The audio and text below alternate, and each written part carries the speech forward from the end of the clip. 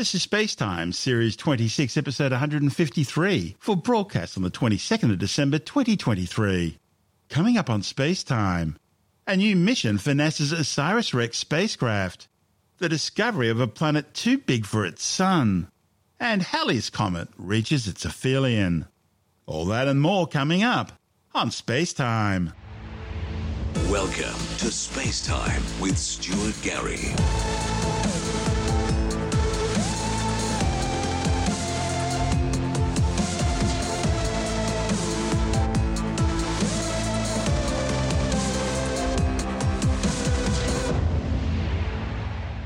After completing its initial 7-year sample return mission to the asteroid Bennu, NASA's OSIRIS-Rex spacecraft is moving on with a new mission to study the asteroid Apophis.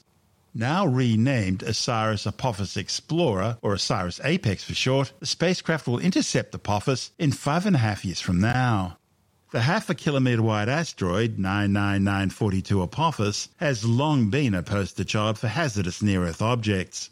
And appropriately so, the name Apophis was that of the ancient Egyptian god of chaos. In fact, NASA once classified Apophis as a potential Earth impactor. That was until more detailed observations of its orbit was able to rule that out. Still, on April the 13th, 2029, Apophis will swoop past the Earth at some 7.42 kilometres per second. Now, it won't impact our planet, but it will get awfully close, skimming just 35,700 kilometres above the ground.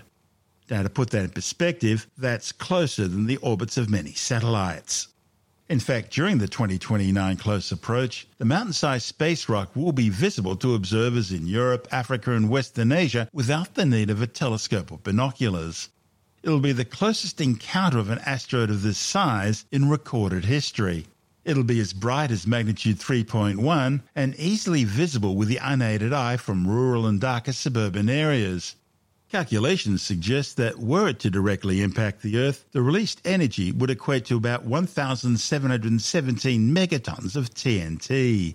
Now, by comparison, the impact that created Meteor Crater in Arizona 50,000 years ago and the Tunguska event in Siberia in 1908 were each estimated to have only been between 3 and 10 megatons.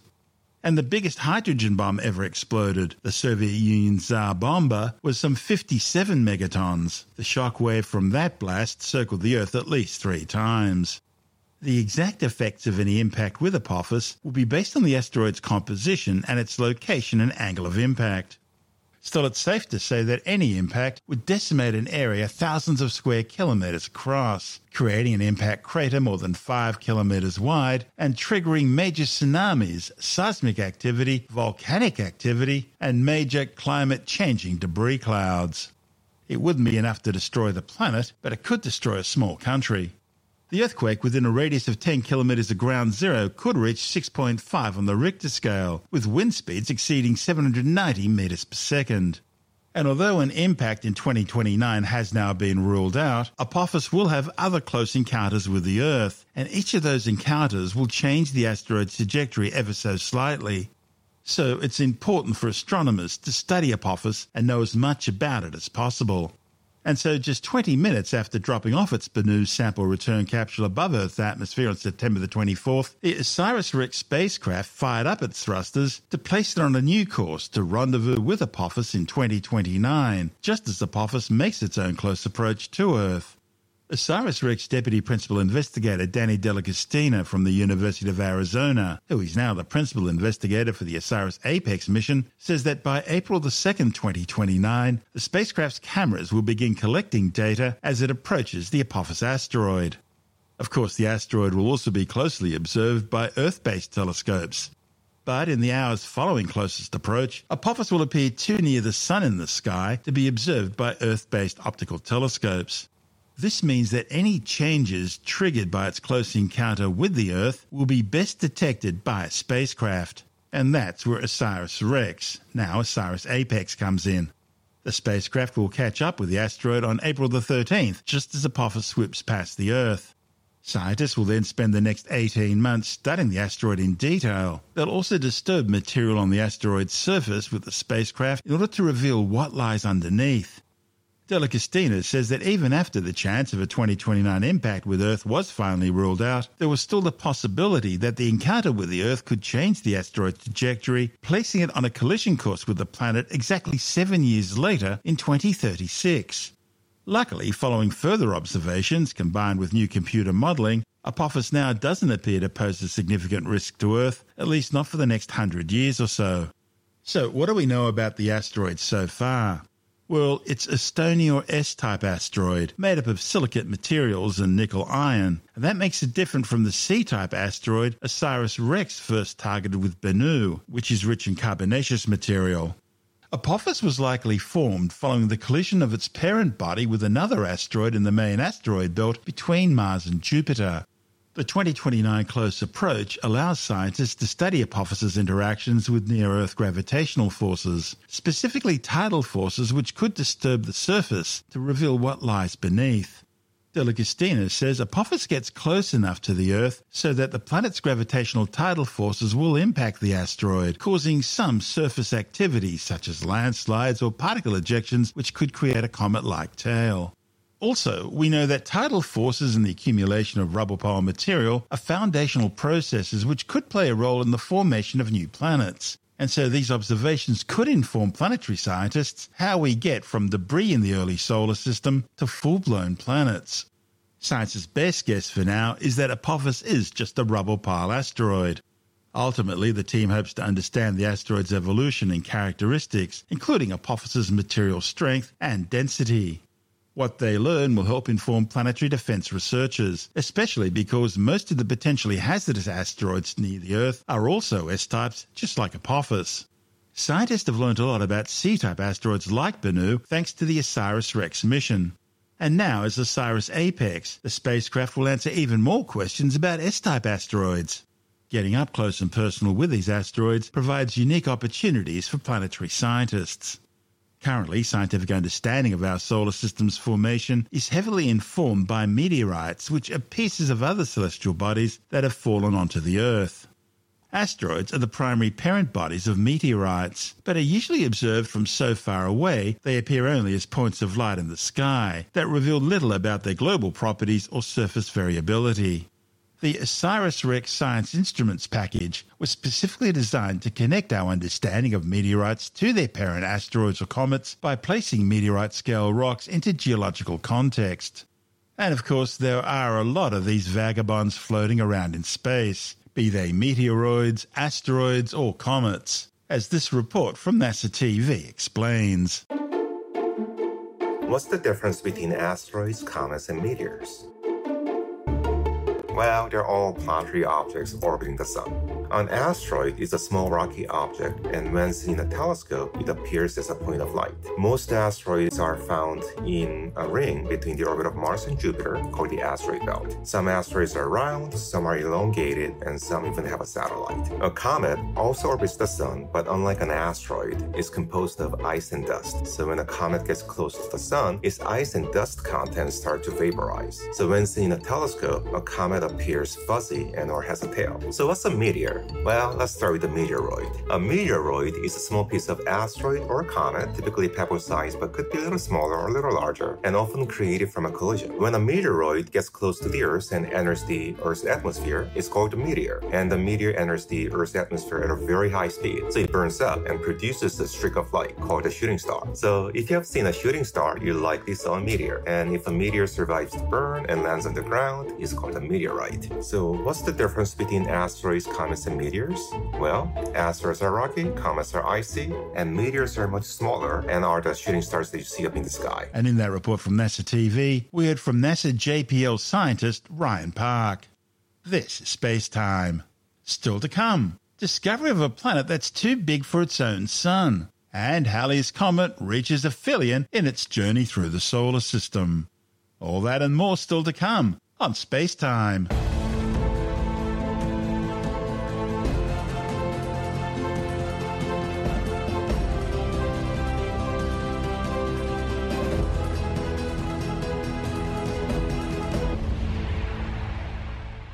Astronomers have discovered a planet that appears to be far too massive for its host star. The findings, reported in the journal Science, calls into question what was previously understood about planetary formation. The planet, which has some 13.2 times the mass of the Earth, which makes it a Neptune-sized object, is on a tight 3.7 Earth-day orbit around a spectral Type M red dwarf star catalogued as LHS-3154, which is about 9 times less massive than our Sun. The system is located some 51 light-years away. The mass ratio of the newly formed planet with its host star is more than 100 times higher than the ratio of the Earth compared to the Sun. The finding has revealed what is now the most massive planet known to orbit close around a red dwarf star, the least massive and coolest of all stars. The discovery goes against what current theories would predict for planetary formation around small stars, and marks the first time a planet with such a high mass has been detected orbiting around such a low-mass star.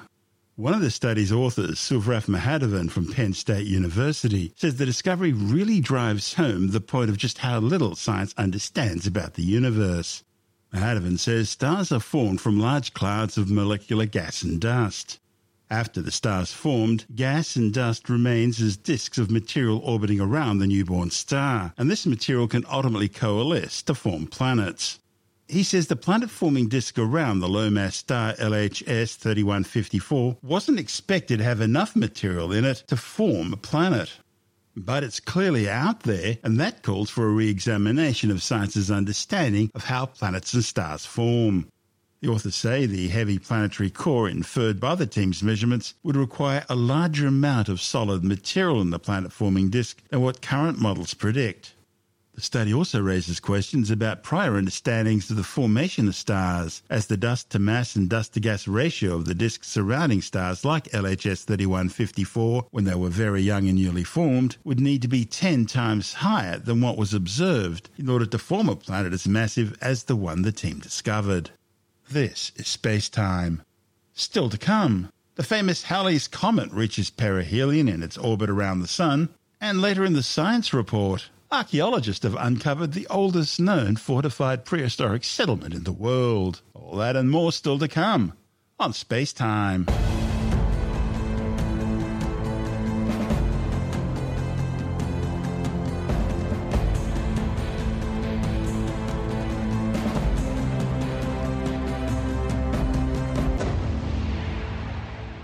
On Saturday, December the 9th, Comet P1 Halley reached aphelion, its most distant orbital position from the Sun.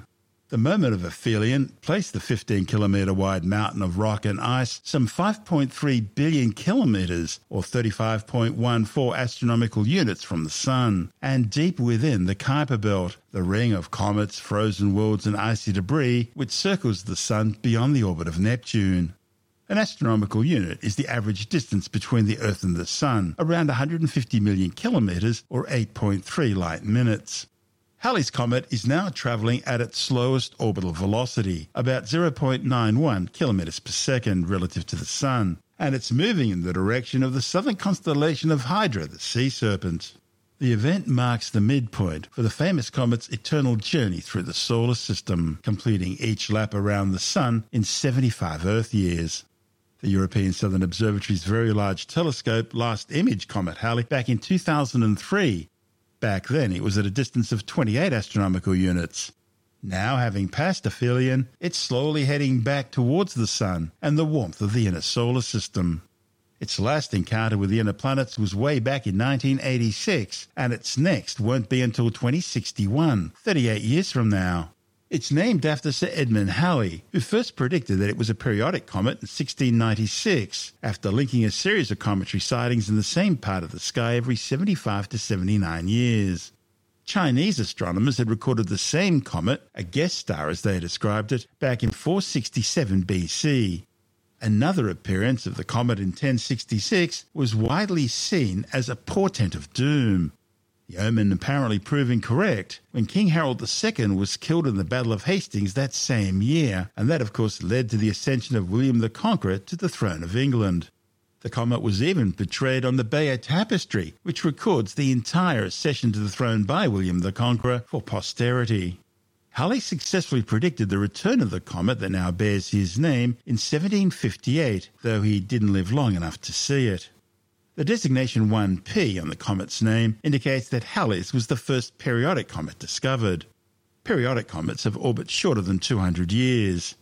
So far, some 472 have been discovered.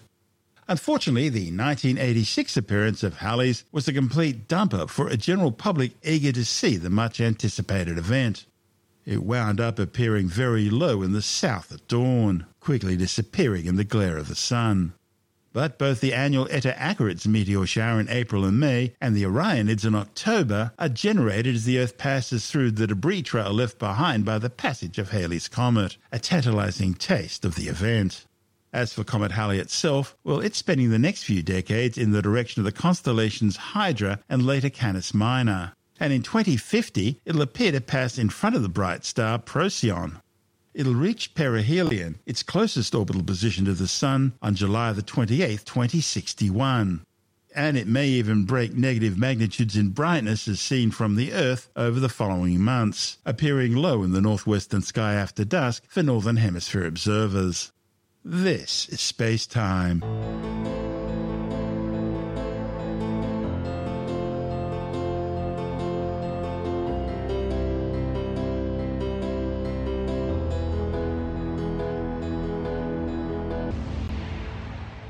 And time now to take another brief look at some of the other stories making news in science this week with the Science Report.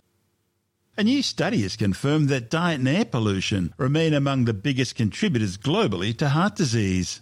A report on the global burden of heart disease shows that some 19.8 million people died around the world as a result of heart disease last year. The report breaks down death and disability trends from heart disease worldwide, regionally and nationally, and compares statistics from 2022 to how things were 30 years ago. A report in the Journal of the American College of Cardiology claims ischemic heart disease is the leading cause of heart disease-related death, and high blood pressure has the most impact on day-to-day quality of life. The researchers say the number one contributor to heart disease-related lower quality of life is poor diet, while the number one environmental contributor is ambient particulate matter air pollution. Archaeologists have uncovered the oldest known fortified prehistoric settlement in the world. Scientists from the Free University of Berlin made the discovery in a remote region of Siberia, saying the complex defense structures were built by hunter-gatherers around their settlements some 8,000 years ago. The findings, reported in the journal Antiquity, reshaped science's understanding of early human societies. It challenges the idea that only with the advent of agriculture would people have started building permanent settlements with monumental architecture and developed complex social structures. The structures, concentrated around the settlement of Amnia, are now acknowledged as the northernmost Stone Age fort in Eurasia. Researchers used radiocarbon dating to establish the age of the site as the oldest known fort in the world. The prehistoric inhabitants of the area caught fish from the nearby Amnia River, and they hunted elk and reindeer using bone and stone-tipped spears. To preserve their surplus fish oil and meat, they crafted elaborately decorated pottery. So far, 10 Stone Age fortified sites have been discovered, each with pit houses and surrounded by earthen walls and wooden palisades, suggesting advanced agricultural and defensive capabilities. The discovery challenges the traditional view that permanent settlements accompanied by defensive structures only emerged with farming societies, thus disproving the notion that agriculture and animal husbandry were prerequisites for societal complexity. A new study has found that cats love to play fetch with their owners, especially if they're in charge. The findings, published in the journal Scientific Reports, are based on a survey of 1,000 cat owners whose cats like to play fetch in order to find out more about feline behaviour. The researchers say less than 40% of the cat's favourite objects to play fetch with were actually cat toys, with the majority preferring random household objects such as crumpled paper and hair ties. They say the cats were also more likely to keep playing longer if they were the ones who initiated the play with their owners. They say responding to your cat's attempts to play fetch with you could help the two of you bond. Meghan Markle's been spotted wearing a new bit of pseudoscience, an anti-stress patch. Although at first glance it appears to look like a sticker attached to her wrist, it has since been revealed to be a $4 gadget designed to send calming signals to her brain. The 43-year-old Duchess of Drama raised eyebrows when pictured near her Montecito home wearing the mysterious blue patch. The company that make the so-called biosignal processing disc claims its products are clinically proven to reduce stress and improve sleep. But Tim Mendham from Australian Skeptics says there's actually no real scientific proof to support that claim. There's been photographs around of her having a little sticker, if you like, stuck to her arm, I think it was, in her particular case. Basically, it's a what's called a biosignal processing disc. That sounds very fancy. Well, they're clinically proven to reduce stress and improve sleep. Whenever people say clinically proven, you have to say where.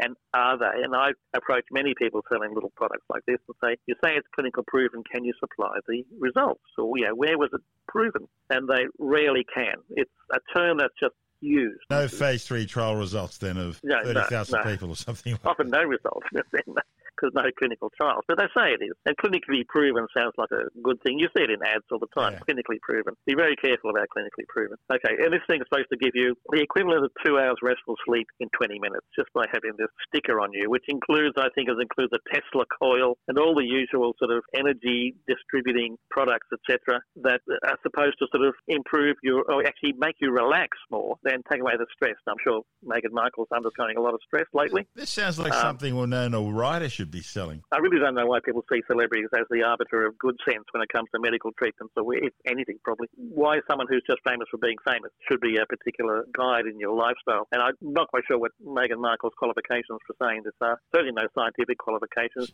She's an actress. Not to put actresses down, they probably, they do their job, but they don't necessarily do but she's only a second-tier actress. She never made it to the top level. Then you get a sportsman like Novak Djokovic, who has a range of products that he actually half owns, the company manufacturing them, which he espouses, and he's got things, he seems to have things stuck to his chest, etc., again, which create energy and send energy through your body, but in his case, it makes him more sprightly rather than makes him go to sleep. So, didn't Peter Brock do the same thing in Australia years ago with some sort of catalytic energizer in his car? Peter Brock, racing car driver, had a polarizer. That's it. Which was supposed to stick to the fuel line and improve your fuel, the energy coming out of the fuel. It didn't. It was quite a sad situation for someone to fall for this sort of thing. He definitely went into a new age belief system, but he claimed that anyone else who tested it didn't do it properly, that it had to be fitted by him. It's a little box with nothing in it, really. Yeah, just resin.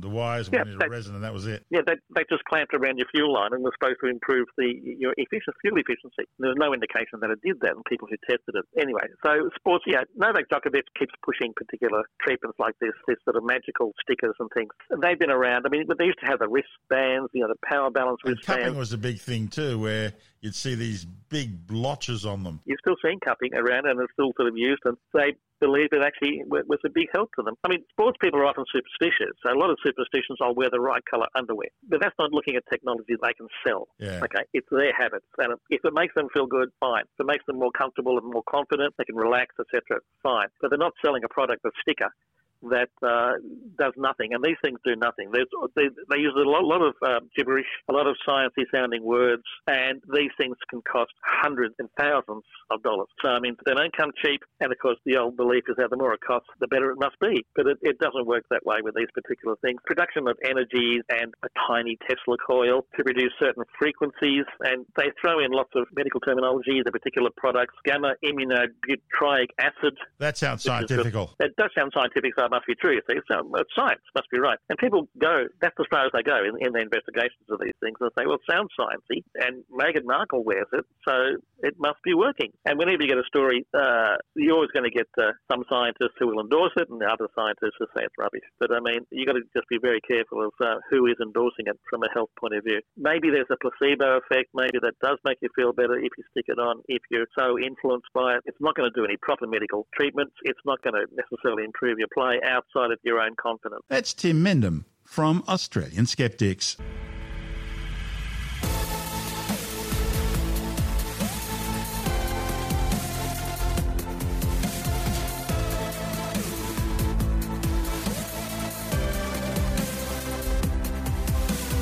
And that's the show for now.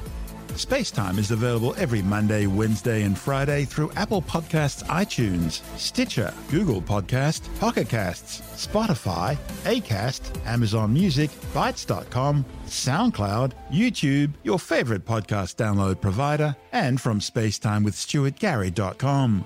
Spacetime's also broadcast through the National Science Foundation on Science Zone Radio and on both iHeartRadio and TuneIn Radio.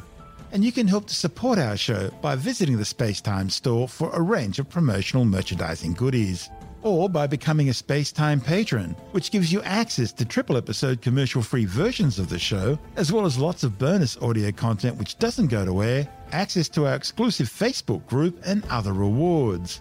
Just go to spacetimewithstuartgary.com for full details. And if you want more Spacetime, please check out our blog, where you'll find all the stuff we couldn't fit in the show, as well as heaps of images, news stories, loads of videos, and things on the web I find interesting or amusing. Just go to spacetimewithstuartgary.tumblr.com. That's all one word, and that's Tumblr without the E. You can also follow us through @StuartGary on Twitter, @SpaceTimeWithStuartGary on Instagram, through our Spacetime YouTube channel, and on Facebook, just go to facebook.com/Spacetime with Stuart Gary. You've been listening to Spacetime with Stuart Gary. This has been another quality podcast production from Bytes.com.